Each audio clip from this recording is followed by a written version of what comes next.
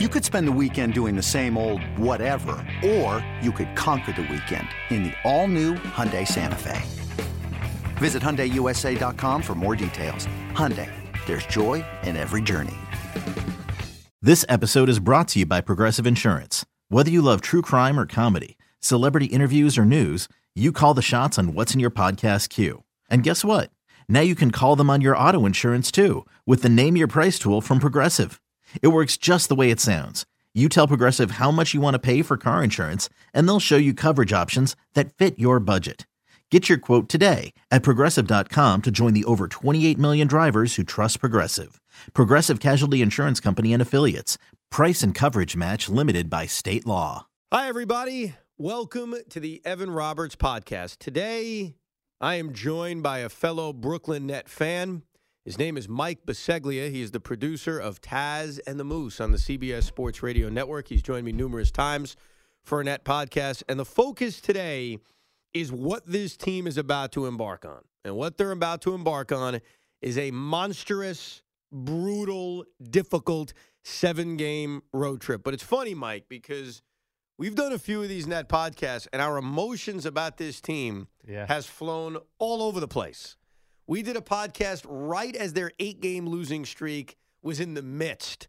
And I think we were talking about tanking and giving up, and Kenny Atkinson sucks. Yep. And then I think we did another podcast after they got hot, and we're booking our finals tickets for Oracle for Nets Warriors. I don't think we've done a podcast since the 8-18 mark. Oh, no, we definitely did. No, I don't think we have. We've never done one positive Life is Good Nets podcast. Well, I would say, so I was in here and Billy was in here, and they went to 8-18. It was at the worst moments. It was before the Raptors game, and everything turned around.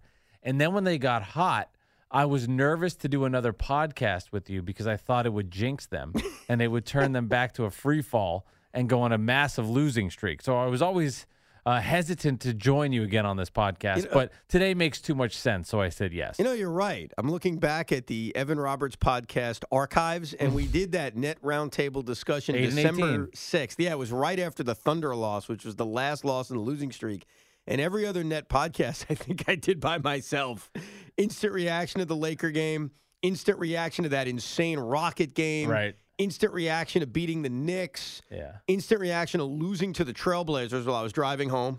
Instant reaction to that Hornets game in which we blew a 19-point lead and won anyway. So you're right. This is our first time of being giddy. Yeah, exactly. So, and it was a very different podcast. And you list all of those off, and it's just interesting to hear all of the different games and all of the different emotions that have transpired since that 8-18 mark. There's been some wild Nets games. Well, you know what's funny? Recently, March 2nd, Saturday night in Miami, and maybe I was biased because I was down there. I made the long trip down to Florida, did a spring training trip. But after the loss to Miami, in which this team had fallen under 500, they were one game under 500. And not only that, they had lost to Miami, they had lost to Charlotte, and they had lost to Washington. And they had gotten annihilated. Destroyed. In all 3 games. I don't know about you.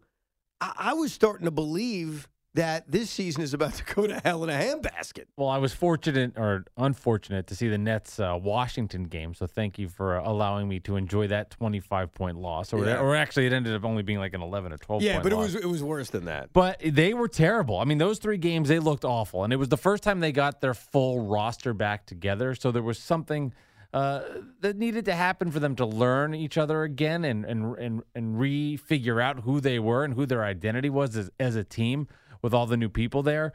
But from seeing those first 3 games, it crossed your mind, this is never going to come together. They look terrible, but thank God their schedule softened. They played bad teams. They escaped with wins, and now I feel a little more confident. Well, it's funny because they beat the Mavericks. They crushed them, and that was a get-well game in Brooklyn, a game in which you said, okay, they needed that. They got back to 500. There was no stress. They blew them out. The game against Cleveland was incredibly stressful. They were down by 8 late in the third quarter of this game, and even though they came back and actually destroyed them in the fourth quarter, ended up only winning by 6, but I think in the fourth quarter they had taken a 14 or 15-point lead. Even that game, you didn't feel great. And certainly the Atlanta game. I mean, the Atlanta game, and I think the Hawks are a talented team. I have a man crush on John Collins, and I think Trae Young is certainly blossoming Yeah, he's played well. into a really good player. the Hawks would not go away in that game. And as Vince Carter is lifting up a three, which had eerie similarities to the game winner he hit against the Raptors with the Nets, that could have been a kick you in the balls kind of loss, but they escaped it. And we had both said this, and Joe Badingo gave us crap when we said to Joe, this is the worst you'll ever feel during a three-game It really was. streak. I mean, it really was. But to go back and you say, like, let's look at the win against Cleveland, the win against Atlanta. Okay, last night the Raptors got beat by Cleveland. Right. So this in this league, it happens where you could be the better team and still go in and lose. And it gives you confidence that at least they went in and they found a way to beat Cleveland. They went on a massive run in the fourth quarter. But they're not playing well. And they're not playing well. They Right. went into Atlanta and they struggled. They had their issues. They missed every free throw they took. I mean, it was disgusting. But you know what? They were down 4 with 2.5 minutes left. And Spencer did what he drove, got to Jared Allen, got the and one. They got a stop. We got the 3-pointer to go in. I'm blanking on who hit it now. It was Russell who hit the 3-pointer. So they showed some moxie there. They were able to win these games, and then against Detroit, I mean, for a stretch, it all came together in the second quarter. The Detroit game is the game that really makes you feel good because in Brooklyn against the Pistons, the final game before this monster road trip, and really a game that if you have any desires to get the 6th seed, if that's important to anybody listening, and I honestly, I don't know how important it is. I don't think it is at all. I don't think it's that important. I think from a psyche standpoint, this season is about growing, and I think it just feels better to be the 6th seed. Yes. But the truth is, Indiana's not getting the 3. I'm convinced of that. So, okay, Philadelphia, Toronto, Boston, take your pick. Right. They're going to be underdogs against any of those 3 teams. Right. The only one, if you were lucky enough to match up against the Pacers, I think you would take that from a 6-3 standpoint without Oladipo.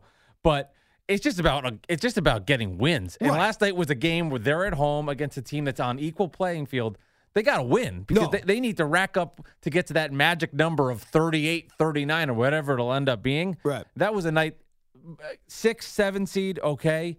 A W in mid-March, much more important. No, I agree. More important in that win over the Pistons was just getting a win because they needed to give themselves as big of a cushion going into this trip as possible. But beating Detroit does give them the tiebreaker against them. Of course, and puts them in position to still compete for the 6th spot. But what was so encouraging about this game, and I'll admit it, on the first possession of the game, that's right, I'm going to analyze the first possession of the game.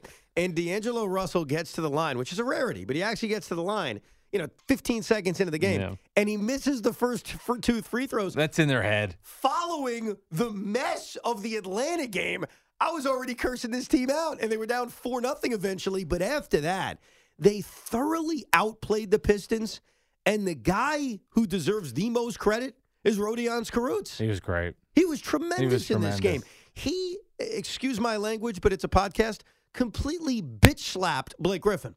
That's the reality. People don't know who he is across the league. I think like when the Pistons fan goes to watch the Nets, they're going, okay, we got to worry about Russell. I know this whole Dinwiddie thing, he's been killing us since he's left there. He has these comeback games. I know Jared Allen with the blocks. Nobody knows who this guy is. And I think he's slowly getting a reputation of being a pain in the ass. People hate playing him. He frustrates everybody. He was frustrating Blake. He did the same thing against John Collins. They were getting into it. I remember he slapped Vince Carter twice earlier in the year. Yes, he did. He gets under the skin of guys, and he is annoying. And he's one of those guys, you love him on your team, but you're going to hate him when he isn't. Well, I love not only the energy, which is obvious, how many pick sixes, to use that phrase I think it was game. 3. I think so. I mean, it was like unbelievable. He's like Ed Reed over there, Eddie Jackson over there. It's cool. But not only that, he's hitting the 3. That's a big difference. Which he wasn't really doing earlier this season. And here's a stat. Rodion Kurucs has now started 33 games for the Brooklyn Nets. The Nets' record in the 33 games, 22-11. And it's not a coincidence. And what we've seen recently is something that seemed obvious but wasn't, and that's Rhodey's the stretch 4. That's it. We're out there begging for Nikola Mirotic or Tobias Harris as a free agent, which I would still take. Meanwhile, their best option at the stretch 4 is not Jared Dudley. It's not Rondé Hollis-Jefferson. Nope. It's not even DeMarais Carroll as well as he's played. It's this guy because this guy's ceiling has still not been met yet. And he is such a spark, and he was awesome in the game against the Pistons. And the coaching staff had said they were worried about him at the 4 because he's going up against these big guys, Sure. like a Blake Griffin, a Kevin Love, John Collins. These are some serious power forwards with some girth and some meat to them. But what he lacks in size, let's say, he just makes up for with energy and tenacity, and he is not scared of anybody at 20 years old. He goes up, he's bumping and bruising. I saw a quote from him yesterday. He says he likes when somebody hits him first because that means he can then hit them back. And that is a great mentality to have, that he's not scared of these guys. And it's been a lot of fun to watch, and he certainly has just changed the way this team comes out with energy early in ball games. Yeah, I mean, he's not the MVP of the team. The MVP of the team is likely D'Angelo Russell. Earlier this season, it was Spencer Dinwiddie, but he has sparked the renaissance because when the Nets were in the midst of the 8-game losing streak, one of the things Kenny Atkinson adjusted on, and it was something I was screaming about. When I ripped Kenny on the air, it was mostly about this, and that was not unlocking Rodions Kurucs. Yeah. Because when we saw him play in the limited time he was out there, he did add that energy. He did add that spark. And I think when he finally gave the opportunity to Kurucs, that's when the team started winning. And remember, coming out of the All-Star break, he started burying them again. He didn't even play. No, I know. He was benched. Now you look at it and say, how is that even possible? And you are starting to see this team start to mesh a little bit more. Dinwiddie's back. His aggressiveness is so important, his ability to get to the basket. And also Karis LeVert, who is very start and stop since he's come back from his injury. Yeah. You know, sometimes you get the good Karis. Sometimes you get the out-of-control Karis. He hasn't been able to make his jumper quite yet, but I like the move to put him off the bench. He's certainly been able to go in there with a little more energy, come in, have a spark for the team. And I think also psychologically, not having to start kind of just ease you into this game and relax a little bit. That's been nice to see. The bench has been great. I'll be curious to see what happens. Well, first of all, how hurt is DeMarre Carroll? How many games is he out? Sure. But Travion Graham had turned into this Nets starter. Does he now go to a point where he doesn't even play? I don't think he plays. Does the rotation then move up another player? I'm curious to see how they figure that out. If DeMarre Carroll is healthy, and that's going to be the key, because what we saw in the Piston game, and obviously it was a blowout, was Jared Dudley get that first crack. Not even Rondae Hollis-Jefferson on his bobblehead night. Which was smart. Well, absolutely. No question. If DeMarre's hurt, it's different. If DeMarre's healthy, Kenny doesn't want to play 10, 11 guys. We're seeing it. He wants that rotation at 9 guys. That's why we haven't seen a lot of Shabazz Napier since Dinwiddie's been healthy. We've seen Dudley and Hollis-Jefferson sort of buried. And I think even if Travion Graham is healthy, as long as Carroll is healthy, and I know Kenny loves Travion Graham, loves the guy. Loves him. I don't see where he gets the minutes. Yeah, I don't either. It was a good problem to have. I mean, we saw earlier in the season with all the injuries, now finally coming all together and seeing it mesh. For now, that's the thing. I was thinking about this last night before DeMarre Carroll got hurt at the game. Too good to be true with everybody healthy. Well, everybody's healthy. Someone's going to get hurt. Someone's going down. Now, DeMarre's got the hyperextended knee. We'll see. But this is the NBA. And this is the latter part of the season. I'm almost waiting for the other shoe to drop when it comes to health.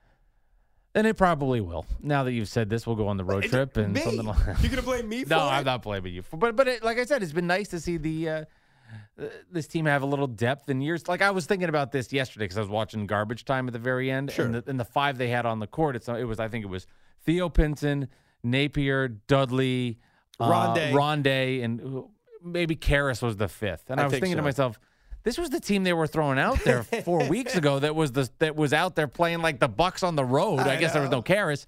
But I was saying to myself, this was the roster they were throwing out there, and now this has become the roster they're throwing out there when they're up 25 against the Pistons, which was a good sign. It's all about health. But that was a win. Now it's a 4-game winning streak. And do they have the cushion I was looking for? Not really, because a few weeks ago I did a podcast, I think it was after the All-Star break, and I said, okay, they've got 10 games before this West Coast trip.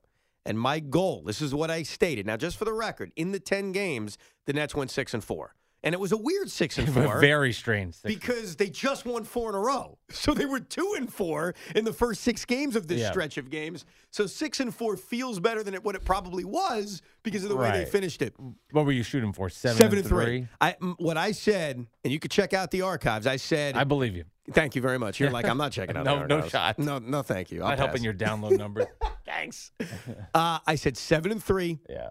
At worst 6-4. and they gave you the at worst. And considering the middle of it, the losses to Charlotte, Washington, and Miami, it shows you that when you try to play these games of, It's impossible because it all changes based on the way you play early, middle, and end. Like, I feel great about it now, but I didn't feel great about it when they were 2-4, and I wouldn't have been that excited about 6-4. That's an NBA season, too. The up and downs of everything. You're feeling good one week, you're feeling bad the next. Like right now, you're at a high, and you could go into Wednesday's game against Oklahoma City. They go down by 25. They look terrible. Yep. Then they go into Utah and lose, and all of a sudden you're going, okay, now we're one game over 500. Orlando has won 2 in a row, and it's at 2.5. And just like that, your emotions can change, and it happens that fast. Well, this road trip that they have is because of the way they book Barclays Center. All right, the reason why that's tough. I mean, because their season is going to be dictated off a stupid arena. But they're not the only one. I know it happens everywhere. The Spurs have that. I know it's not just a Nets thing, but it's stupid. I agree. You'd like there to be more balance in the league, and they do the best that they can, but it's annoying. Let me throw this at you because in the history of the Nets in Brooklyn, they've had this trip every single year, and I'll go through them real quick coming up. In the first year in Brooklyn, they were this long. Yeah, well, I'm going to tell you right now. You hear it out. Right. In 2013, they had an 8-game road trip. 8. In 2014, they had a 7-game road trip. You did do some research. I sure did. In 2015, they had an 8-game road trip. In 2016, see, we forget 2016 because they sucked. Yeah. They had a 9-game road trip. 9. 2017, they had an 8-game road trip. Last year, they didn't. That's the problem. But here's what they had last year. Last year? Last year, they had 4 different 5-game road trips. Which is probably worse.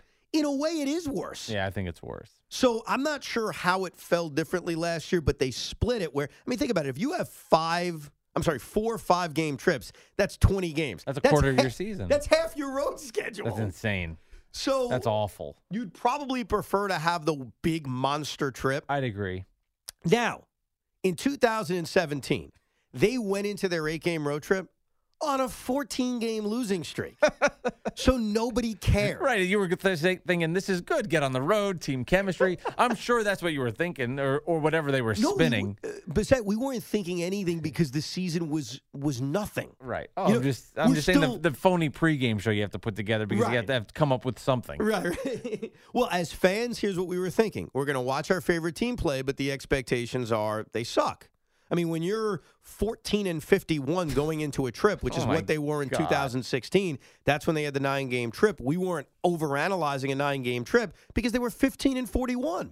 Right. What's there to analyze? There's nothing. And you don't have a draft pick. So what are you going to say? But here's the crazy part. They didn't do as bad as you would think. I was going to say they had to have because they finished with 20 wins that season, so they had to come somewhere with that many games left. Well, in 2017, the year they won 20 games, they had an 8-game road trip, and they went 2-6.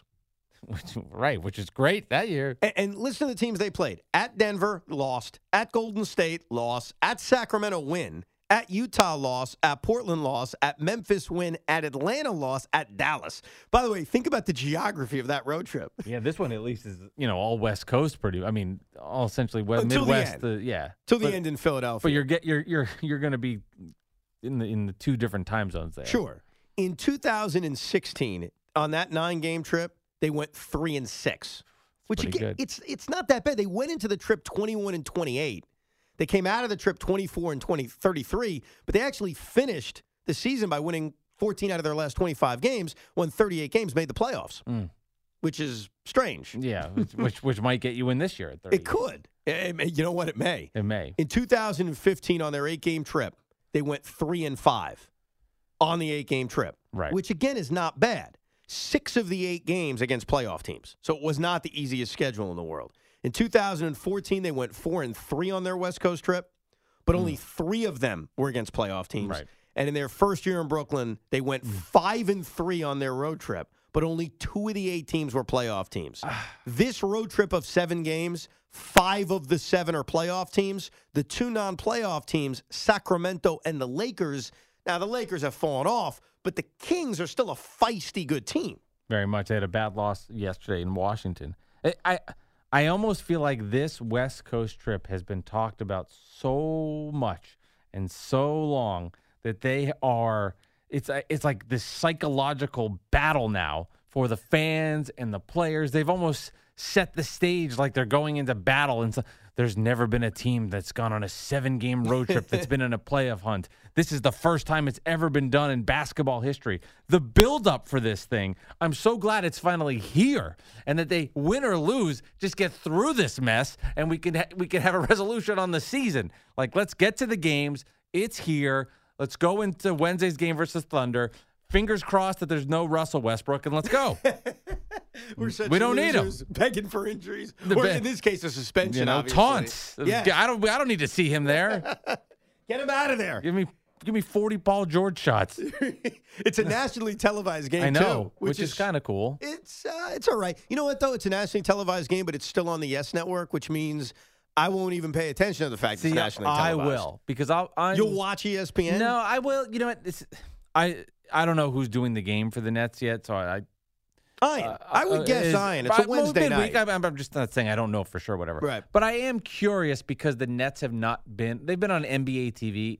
I don't like when they played the Kings at 3:30 on Monday. That's a stretch for national TV. But I haven't heard what national people are saying on a broadcast of a live game in what has it been 4 years or something, or whatever. I'm just curious to hear what they say, if they're on point, if they get it, if it's off, if it's the generic, well, D'Angelo Russell's put together an all-star season, or if they really know the team in depth. Like that, I have a little curiosity with that. But what they're going to do, and this actually annoys me, some fans get annoyed when they feel like the announcers are too negative to their team or they're biased. I think the Nets are going to be basically massaged the entire game. Totally agree. And I understand why, because certainly from afar and certainly as a diehard fan, what Sean Marks and Kenny Atkinson has done has been incredible. No question. The problem is I don't want to be massaged right now. When the Nets clinch a playoff spot, full body massage. Let's go. Yeah, well, all right? Be careful. Full body. Right now, no massages. This is a 7-game trip. It starts off in Oklahoma City Wednesday night. I'll give you one positive. There's only one back-to-back on this entire trip. But none of the teams they're facing will be playing back-to-backs. To me, when you look at the 7 games, the 2 games that jump out at you as the most winnable is the game in Sacramento and the game in L.A. against the Lakers. The Kings have not played well. You mentioned a bad loss to the Wizards. The Lakers, and I know when they play them on March 22nd, you're talking about that being, almost 2 weeks from now. And it's a long time from now. I know, it's wild. It feels like it's so I don't know where the Lakers are going to be. If they keep losing, there's a chance we don't see a lot of LeBron James. That would be fantastic. That would be tremendous because even though the Lakers haven't played well, you still don't want to go up against the best player in the league. 7 games, what do you need from them? 2? 3? What's the number? I think if someone said right now we'll give you 2, let's get you to Friday the 29th. Well, 2 would put them a game under, right? No. 2 and 5? 2 and 5 would get them right. They're 3 games above 500 You're right. So that would put them at 500? Yeah, yes. I'd have to take that. So that would, you'd be 38 and 38. Yeah. I come back home. I think you sign up for that. Absolutely. As awful as 2 and 5 sounds, and I don't want to see my team lose 5 times, but a 1 and 6 and an 0 and 7, and it's stress city. They needed to put themselves in that position where 2 and 5, because I always looked at it that way, as 2 and 5 being not great, but acceptable, avoiding of a disaster. Right. And I always looked at they've got to be in a spot where 2 and 5 doesn't put them under 500. They're 3 games above 500. 2 and 5 gets them to 500. Now, one thing I've heard a lot about is, but when they come home, look at their schedule. Boston, Milwaukee, Toronto, Milwaukee, Indiana, Miami. Here's why I can't freak out about that. Those games are basically in April, outside of the Celtic game. I have no idea what the Bucks are going to be doing at that point. Certainly Toronto, who's been maintenance day in Kawhi Leonard all season long, and if the Raptors see they may be a first-round matchup with the Nets, they're probably not going to want to show the Nets all that much. Sure. So I don't look at those 6 games as being the intimidating thing it feels like it is on paper, because when we get there, who knows what it's going to look like? Yeah, you don't know. You don't know what those teams are going to be doing. You really don't have any idea. And looking at these 7 games, they're all very good West Coast teams. They're all B+, A- teams. There's no Warriors. There's no Nuggets, which the Nets actually had some success with. Yeah, they swept them this year. But it is games that are winnable. I agree. And it's the 3 through 10 world of the West. Yes. Which is tough, but there's wins in there. They're like, I mean, Utah's very good, and it's a tough place to play, but it's not a game you go in there going, they have no chance. They can win in Utah. They have a chance to win in Utah. They can win in L.A. They can beat the Clippers. Well, it's funny. I mean, they can win these games. It's just the fact that you're stringing so many of them together. I'll give you a comparison. So the Pistons are a few days away, actually about a week away, from their own big trip. It's a 5-game trip, not a 7-game trip. And it's interesting. It starts in Cleveland, and you say, oh, geez, well, that's a winnable game. You're right. Then it goes to Phoenix. Oh, wow, geez, another winnable game. But then they go to Portland, which the Nets do as well. That one scares me the most. I completely agree. Then they go to Golden State, and they go to Denver. So the Pistons road trip is very top-heavy and then bottom. Yeah. While our trip, I completely agree, is more in the middle. And I was just about to ask you this question, and you've already answered it, and I completely agree with you. I feel like the most difficult game on this trip is in Portland against the Trailblazers. Mainly because Enes Kanter assaults us on a nightly basis. And remember, the Nets won in Portland last year, I believe. know. And that was the Russell had a really good game that night, actually, last season. But that is it was early last season, but they did beat him in Portland. It's because it's the end of the road trip too. It's after you've seen 5 other West Coast games that you then have to do it again after a weekend to go into Portland. Seems like a real pain in the Plus, the bigs kill him. We saw that back in Brooklyn. I mean, and I'm impressed what they were able to do against the Pistons. Andre Drummond did kill them on the offensive glass. He did. That's a weird team. Yeah, because they're built as if they're playing 10 years ago. I know. They're not wild. built. I mean, look at their guards. None of those guards scare me. Ish Smith played the best of the guards. What does that tell you? No, I know. Reggie Jackson was bad yesterday. Reggie Jackson's not good at basketball. I'm convinced of that. I think, well, I haven't watched enough Pistons to say, but I mean, I don't think last night was an indication of what he's been doing all every time season. I watch him. Gotcha. Guy's awful. And remember, we all wanted him for Brook Lopez. Yeah, no. Let's not forget that. No, it's crazy. It's crazy to think that was like 4 years ago, too. The first 3 games of this trip is the revenge tour. Remember, the end of that 8-game losing streak a good point. was the collapse against the Thunder. In Brooklyn, a game they should have won. They had a huge lead. That was the exclamation point on all the losing and blown leads that they had earlier this year. The Jazz game is – did I go to the Jazz game with you? Yeah.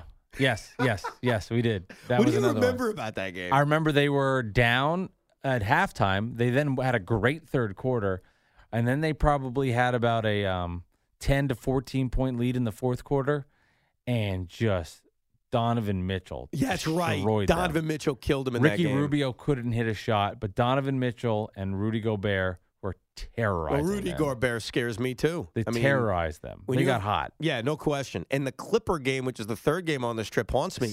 Saturday night in Brooklyn, very similar. They had, I think, a double-digit lead in the fourth quarter, and Montrezl Harrell. He was yeah. I'll tell you, he has had some year, Montrezl Harrell. How about the Clippers trading away Tobias Harris? They've got him better. I know. Doc Rivers, coach of the year. And that's why I remember when they made the Tobias trade, obviously the first reaction is disappointment because I think all of us kind of wanted the Nets to go after him. I thought, well, that Clipper game will be much easier. It's not. They're going to be a playoff team. And for the Clippers, how about that as a trade? They trade away Tobias Harris. They get better. They get draft picks. They have the same fate they had regardless. That was a great trade for them. No, absolutely. Because with Tobias, they're not winning a championship. They're not beating the Warriors anyway. So what does it matter? They're going to the same place. Right, playoffs. Exactly. They have draft picks now. Which is an incredible accomplishment. And how about who schedules this? At L.A. against the Clippers on a Sunday. I know. At Sacramento on a Tuesday, and then back to L.A. for the Lakers on Friday. That's a weird one. Well, yesterday in the post game, it wasn't from the post game, but they were replaying back interviews from earlier in the day, and it was something I never even really thought about. But they were talking about how do you pack for a trip that's 2.5 weeks, and the guys were like, "Well, I have to bring 2 or 3 suitcases just so I have enough clothing to last this entire road trip." Hold on a second. There is a thing called laundry machines. I don't know if the Nets have in the budget laundry machines. I think that Joe Harris just has to pack 18 pairs of pants and 25 pairs of shorts for being West Coast. I really want the Wednesday game. I think that tomorrow night, I think there is something about getting that first one. Oh, completely agree. Because you said, let's say, okay, 2-7, then that turns into 1-6. Yeah. Getting that game against the Thunder, coming off the high, getting in there. I could see Oklahoma being not as ready for the Nets, and I think they have to take advantage of that if that is the case. Coming off an emotional game versus Utah, Nets slip in there and be sneaky and get the game. Well, you said something before about, for us, how all we've done is hear about this trip. And I've brought it up a lot. And I think the reason I've brought it up is because I knew where it was in the season and how important it would be if the Nets were in a playoff race. I mean, for obvious reasons. They're in a playoff race. They're not guaranteed a playoff spot. And so when you have a 7-game trip as difficult as this at this point in the year, of course you're going to talk a lot about it. But the players have heard a lot about it. And so I completely agree that if you can get the first one, especially it's a revenge game. They should have beat the Thunder in Brooklyn. They should have beat them. That was a very, very winnable game.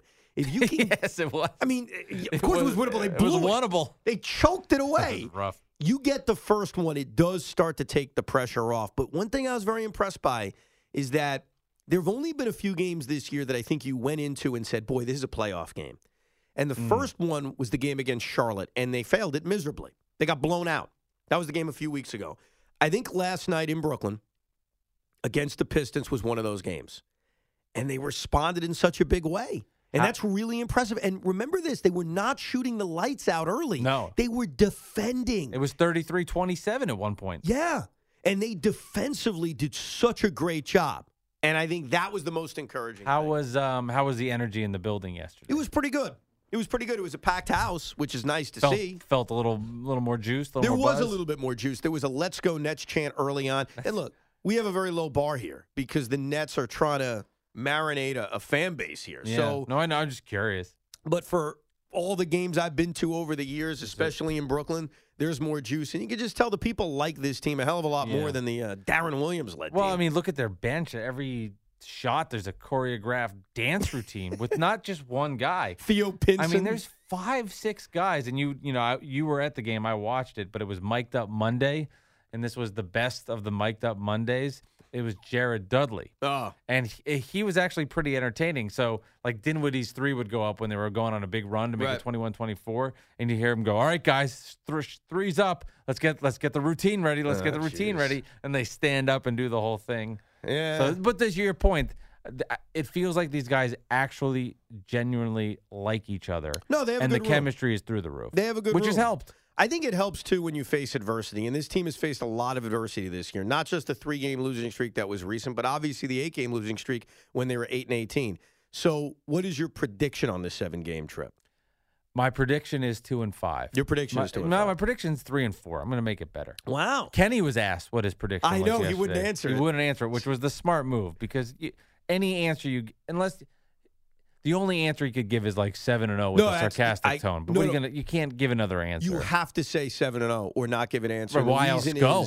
What was that? Or for his perspective, why are they going? Yeah, they don't even show up. Let's rest for a week and a half. I remember ripping, and I forget who the manager was, whether it was Mickey Callaway or it was Terry Collins. It may have been Terry Collins when they went into a trip and said, yeah, we're trying to win 2 out of 3. And I said, well, hold on a second. What do you try? No, you try to win every freaking there's game. no other answer. And so, because if you say, yeah, let's get 3 out, let's get 3, right? What if you win the first 3? Right. What are you going to say? Well, we got what we wanted. All right, Theo, you're starting tonight. By the way, 6 seed to you means nothing, correct? It's about who they play is more important to me. Well, if they're the 7 seed, they're playing Toronto. Yes, most If they're likely. the 8 seed, they're playing Milwaukee. I If would they're like the to avoid that. Okay. No, I agree with you. Plus The the, Bucks 8th seem seed. to be the worst team to face for them. Completely agree. Plus, I think getting the 8th seed feels dirty. No, 7 and 6 feels a little bit We're better. really in the playoffs. We Right. didn't sneak in an East 8. Ugh. Yeah, doesn't feel the pathetic. same way. If you get the 6, it's one of 3 teams. It's Indiana, Philadelphia, or Boston. And even though the Nets have a good record against the Sixers, they're 2-1, and the one game they lost, Jimmy Butler hit a game-winning shot. That's right. I fear them almost more than Toronto. And I know that sounds nuts, but I think the Tobias Harris acquisition makes that kind of difference. Assuming they're healthy and Joel Embiid is back, I'm actually starting to fear. Because remember, the Nets haven't seen Philadelphia in a while. So to judge, well, they've beaten them twice. No, it's a different team. It's a different team. It was a million years ago. Now, I know it's not the same team, and it's a very different, and there's a different coach, but Toronto has had playoff issues. They Different coach, different best player. Different best player. I get all that, but there is still a little bit of that there. How many wins do they end up with? If they get 2 here, they'd come back 6 games to go at 500. You win 4 of them, then you finish 42 and 40. I think they're going to go right at 41 and 41. 41 and 41? I think they finish right at 500. And that would be good enough. It may be good enough for the 6th seed. I think it definitely gets you the 7. Yes. Definitely gets you the 7. Maybe the 6th, and that'll obviously It's going to depend on Detroit. Right. But you look at the 8 seed right now. The Heat are 31 and 35, so they're 4 games under. I mean, if the Nets were at 4 games under, that would put them. They'd have to be 36 and 40 to get to that point. That's a 7-game losing streak. Well, yeah. Which is how many games they have on the West Coast. Yeah, I'm going to edit that out. That was a complete accident. Don't fear. As much as we don't want the 8 seed, it's about making the playoffs. I agree. The teams to eye are Orlando and Charlotte. Orlando and Charlotte both have 37 losses. The Nets have 33. They are 4 games ahead in the loss column. They have the tiebreaker on Orlando, and they're probably not going to have the tiebreaker on Charlotte because they split the season series. Then it goes to divisional record, and the Hornets have a better divisional record. So they have the tiebreaker on Orlando. They won't have it on Charlotte. They'd have it on Miami if they beat them final game of the regular season. They have it on Detroit. Yeah, they got to make the playoffs. It would be a major disappointment at this point if they missed it. Listen, of course, it's especially looking at how many losses it would take. They'd have to finish 5 games under 500 to miss the playoffs. Maybe 4 games under 500. 30. What is it? 37 and 45. Which, by the way, means they'd only win 1 more game. Which could make it.